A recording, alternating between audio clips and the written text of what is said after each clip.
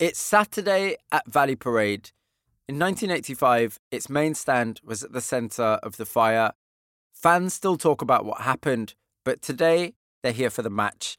It's freezing, but the atmosphere is good.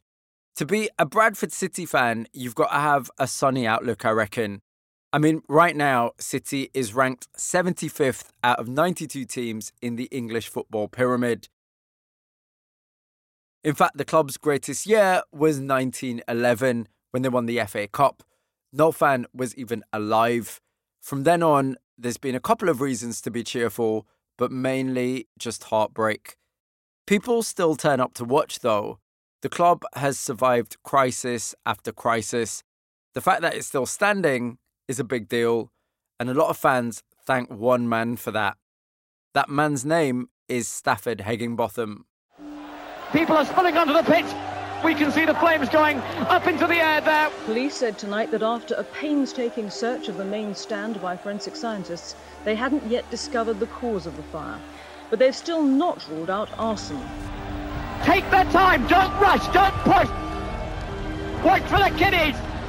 We're taking a break, we're getting out of it. From What's the Story Sounds, this is 900 Degrees. I'm Mubin Azhar. Chapter 4, The Chairman. Stafford was... If you want to keep listening to this episode, sign up to Crime Corner. It's the only place where you can hear the full story of our investigation into the Bradford City Stadium tragedy. Crime Corner is your home of brilliant true crime content, all produced by What's the Story Sounds. There you'll find shows like Smoking Gun, which reveal the forensic science used to catch a killer.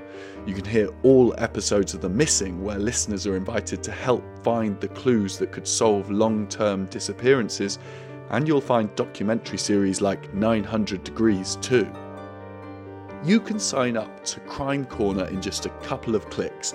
Search for the Crime Corner channel on Apple Podcasts, or if you're listening on Spotify or anywhere else, visit the link in our show notes.